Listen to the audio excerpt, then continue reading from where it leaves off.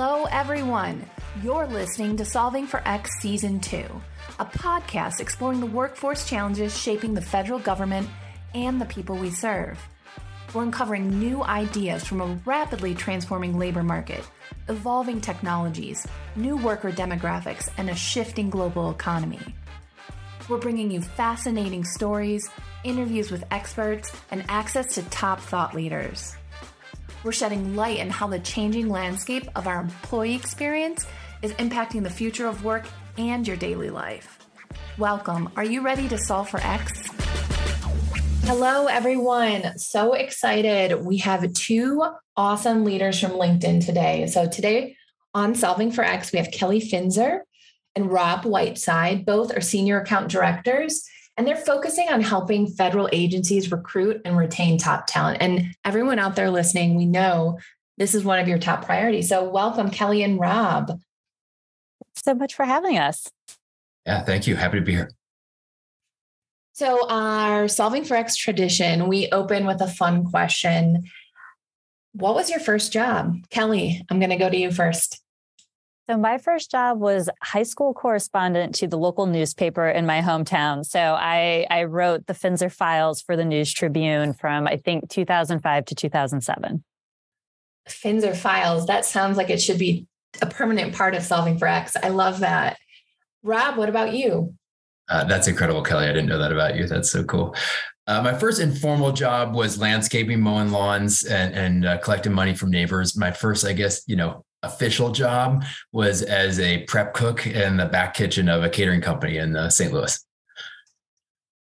Well, cultivating the ecosystem, the soil. I mean, our talent is really growing from the federal ecosystem. So hopefully you can bring in some fun nature or food metaphors in the conversation, Rob. So we are, again, so lucky to have you both. And you all are helping a lot of agencies already with different LinkedIn products and solutions. And we'd love to hear from a big bird's eye view. You're helping lots of agencies connecting talent to opportunities and connecting federal talent to one another. So what are some trends that you're seeing at a high level across all of the agencies you're working on?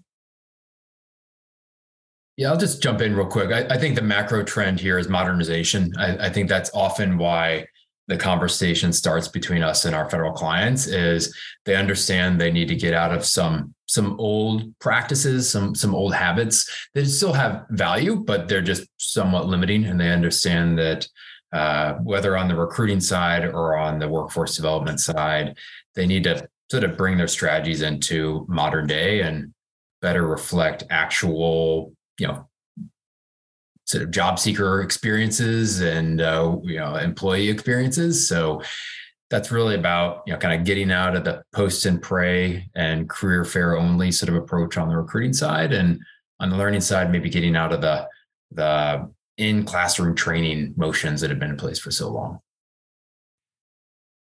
And I would even add to that. So when I'm thinking about, I would say modernization is the highest level. And then probably the 2 to 3 other buckets I hear a lot about are, first of all, we're thinking a lot more about how are we creating a diverse, inclusive government space for everyone, whether we're talking racial diversity, thinking about accessibility, thinking about veteran status. How are we reaching those people, especially if they don't know how to apply for government jobs?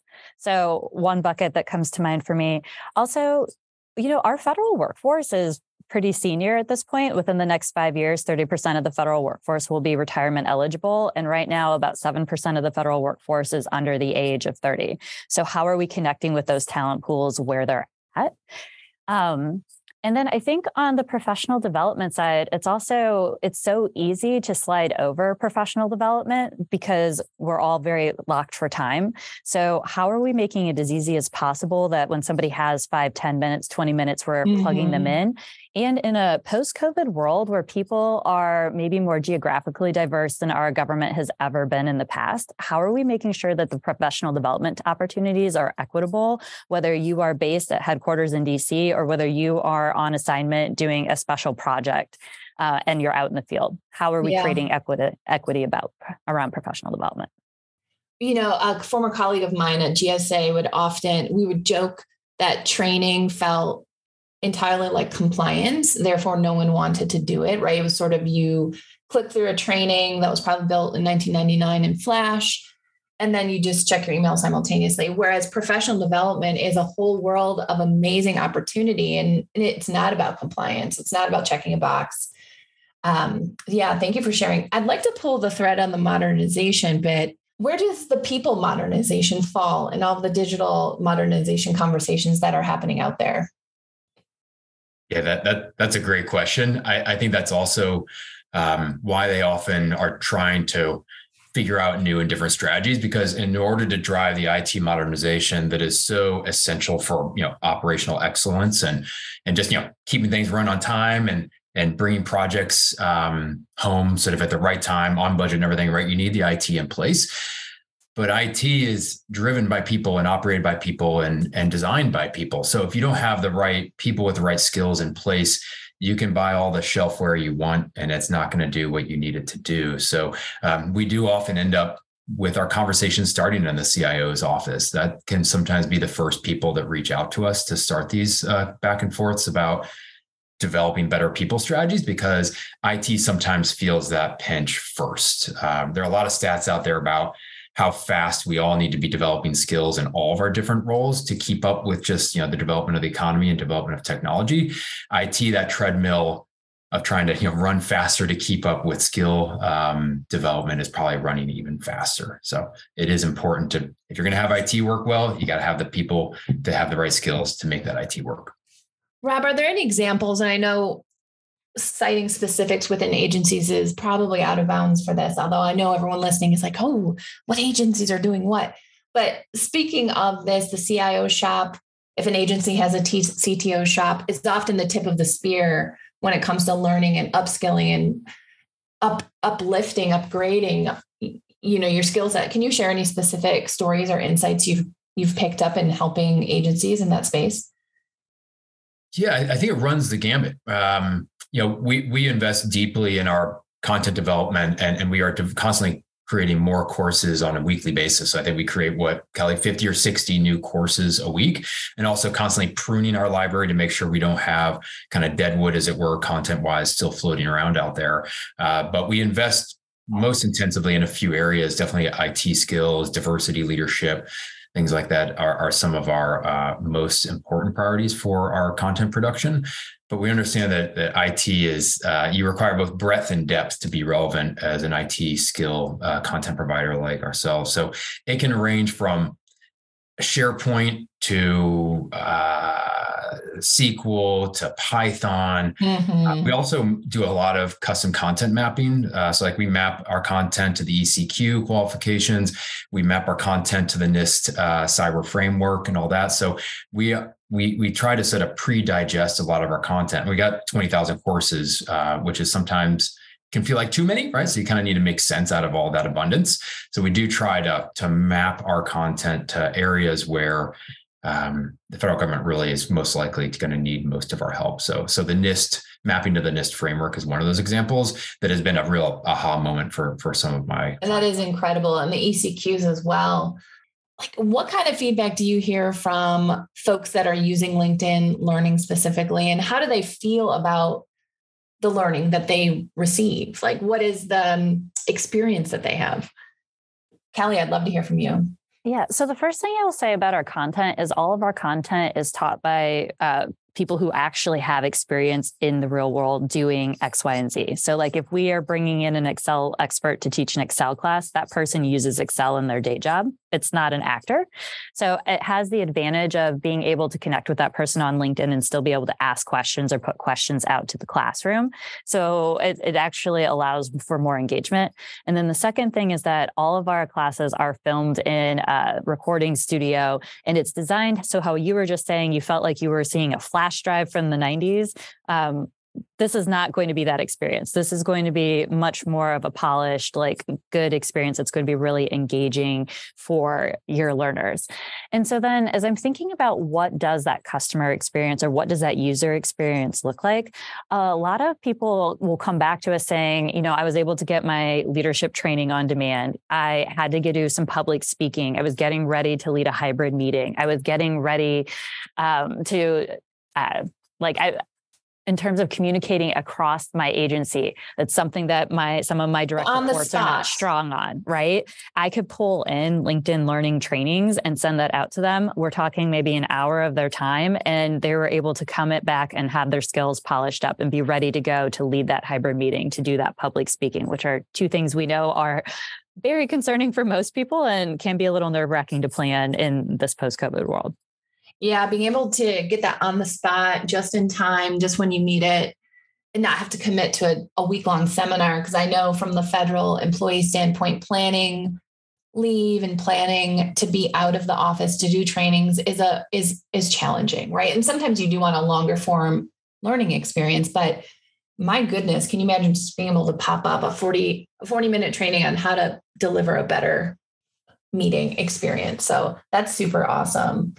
I'd love to hear a little more like what you learned from engaging with agencies during the pandemic when everyone went into distributed form. Like that was a huge new way of working for a lot of agencies. Like what did you start to notice? Rob? Yeah, I think on the hiring side, what quickly emerged is that the career fair approach is very limited, right? And I think career fairs are great, and it's a fine tactic to have in your overall recruiting portfolio. But I think it forced people to confront the limited nature of career fairs, for instance, for scaling your recruitment efforts, right? And if you think about a career fair, even before the pandemic, how many people are going to get out of their house, get in a car, go downtown, and go into a multipurpose room, right? Some will, for sure, but probably a very small percentage of the overall talent you want to engage with out there. I mean, LinkedIn has 200 million plus people in the US alone, almost a billion globally, which gives you just immediate scale at your fingertips, literally at your kitchen table, if you want to reach out and talk to them. Yeah. The career fair feels like what we would do in like third grade or something. Yeah. And there's nothing like face-to-face. And if you can talk to some great talent face-to-face and get some resumes, that may be excellent for creating some part of your pipeline. But as far as, efficiency and developing a robust pipeline, a diverse pipeline, maybe it's not the most effective tool to rely on solely. So that's just a for instance, on the hiring side. And on the learning and development side, I think it became quickly clear, if we can't get everybody downtown and force them into a conference room and turn on a video for 3 hours, how are we going to keep our people sharp and keep them developed and keep them engaged? The number one driver of company culture is opportunities to grow and develop, right? So if you don't have that ability to help people feel like they're growing and developing, then your culture is at real risk. And when the culture starts to go downhill, then your retention goes with it naturally. So you got to keep pushing on that development and that growth driver for your people. Otherwise, if they feel like they stagnate, then they're going to go out the door. So the data point that you brought up, is that mostly in industry or is that across government as well? Like folks want to be able to learn and grow. Yeah, that's a general stat across all of our client organizations. Just from my gut feeling, it is as relevant in the public sector as in the private. So much of this show is connecting the dots between the employee experience and the customer experience. And customer can be interpreted in many ways. But for the sake of this conversation, we'll just say the public customers, so tax-paying customers. Why does it matter that employees learn and grow and increase their skills when it comes to customer experience? Like, what's the connection there? That's what we're solving for here, right?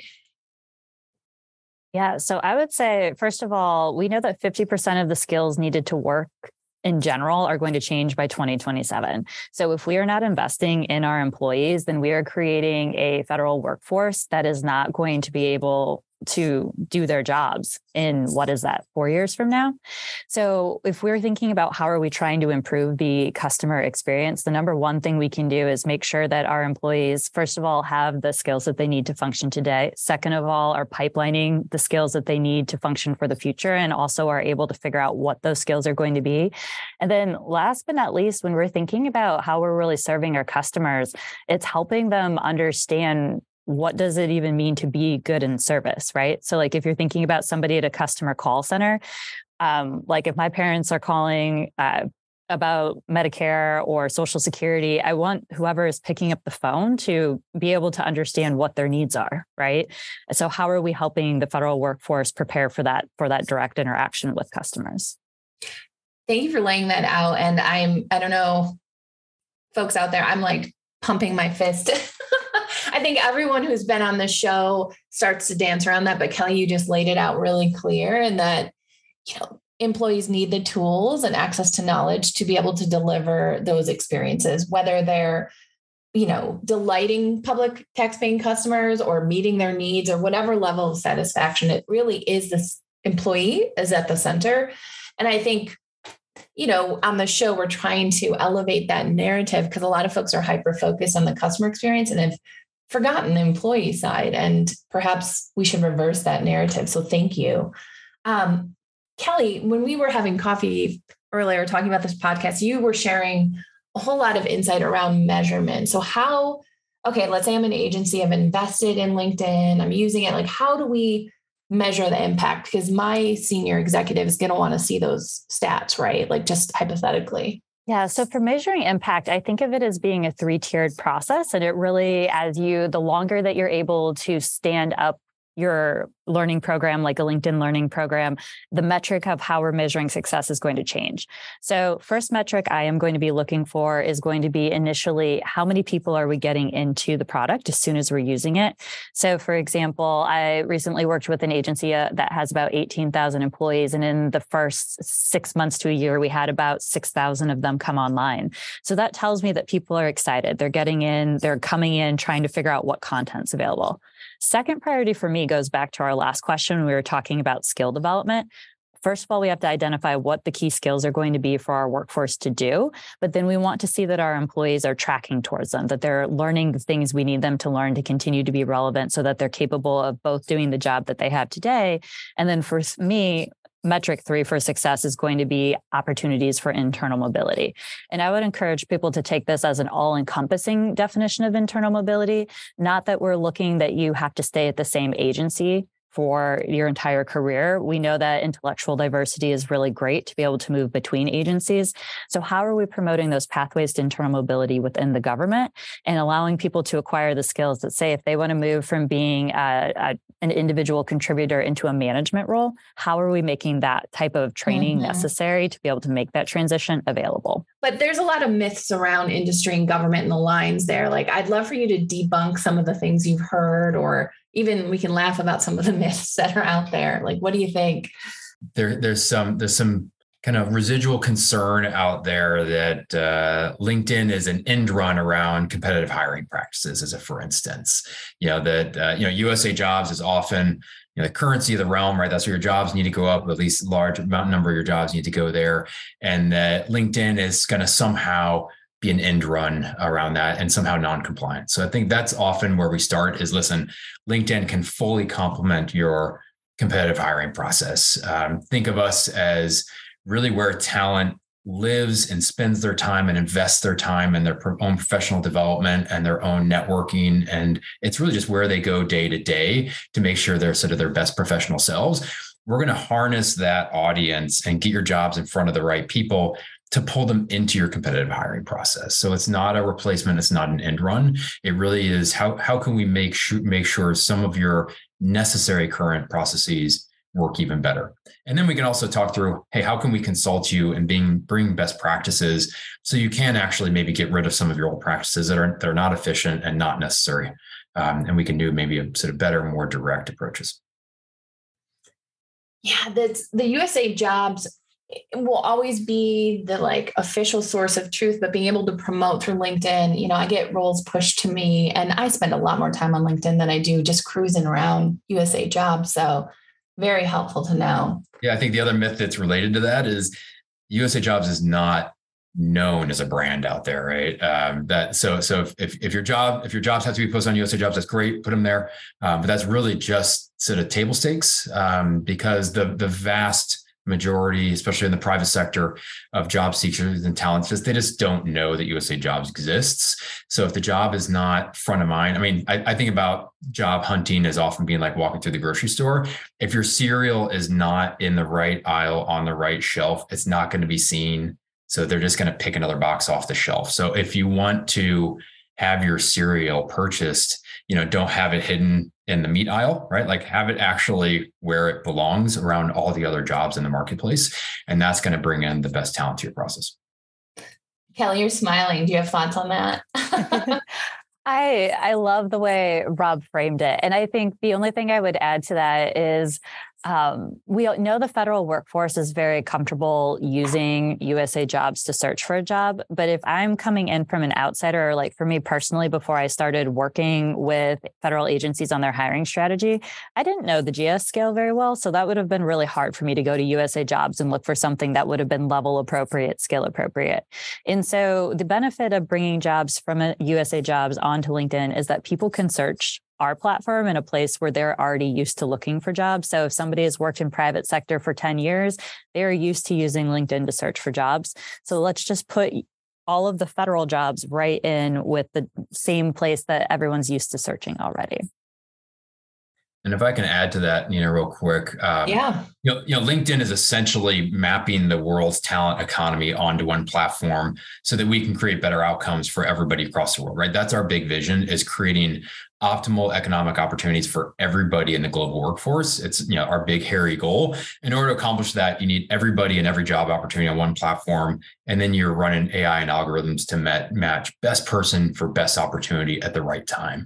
So we've got all that AI built. We've got all that terabytes of data structured and organized out there, and so we can make these best matches that can get the right federal job in front of somebody who may have never thought about that job before. But when it's presented to them at the right time, right place, it at least gets in their consideration set and leads that candidate down a path that otherwise they would have never gone down.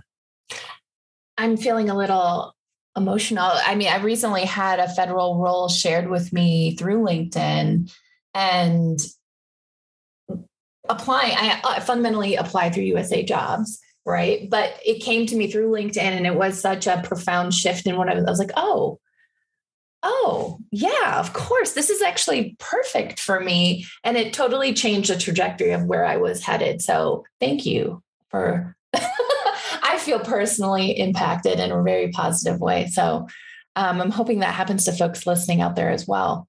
Well, we are starting to wrap up our conversation. I'd love to end with a few final questions for you both. One is, if one piece of wisdom around the power of working with LinkedIn, like what would you share with folks listening today? That's a tough one to pick one, but I think if anything, it's do your best to map your strategies, your human capital strategies, to the realities of the candidate experience and expectations out there. So think through the eyes of the individual you're trying to recruit out there. Who are you trying to recruit? What are they doing? Where are they? What do they care about? And speak to those individuals on their terms and the places where they are spending their time.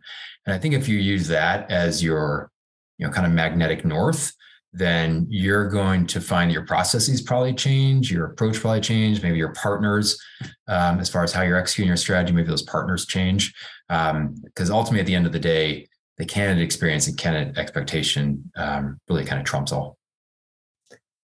Thank you for that, Rob. And I think highlighting agencies who are starting to think about employee experience from those earliest points of recruitment all the way through the meat and potatoes of their career, like what they're doing day to day for as long as they're in federal service to then exit and retirement. But just really thinking about that journey is really, thank you for highlighting the experience component.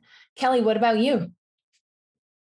I will speak to the employee experience part of it. I think at the end of the day, going back to Rob's point earlier, we know that people want to work for organizations that they feel are investing in them and helping them plan their pathway forward. And I think giving your people the opportunity to say, hey, these are the skills I have today. This is where I want to go, and helping them be able to leverage AI as a way of being able to plot that map of how I'm going to move from A to B is a huge way that we can both really empower the future of the workforce to make sure that we have the skills that we need, but also retain the workforce by giving them the professional development that they need to either be able to stay in seat or move up an organization. Excellent. Well, it is such a pleasure to have both of you on the show, Kelly and Rob. And we thank you for sharing how you're helping federal agencies recruit and retain top talent and really being partners in the modernization, both from a people and technology standpoint. So thank you so much. Great. Thanks for having us. Thanks for having us. All right. That's going to do it for today's episode of Solving for X. What is your big takeaway? Can you help us solve for X? Reach out to me, Nina Bianchi, on LinkedIn to share your ideas for future episodes. Or if you have an idea of a guest you'd like to see on the show, let us know. Thanks for listening, and don't forget to subscribe. See you next time.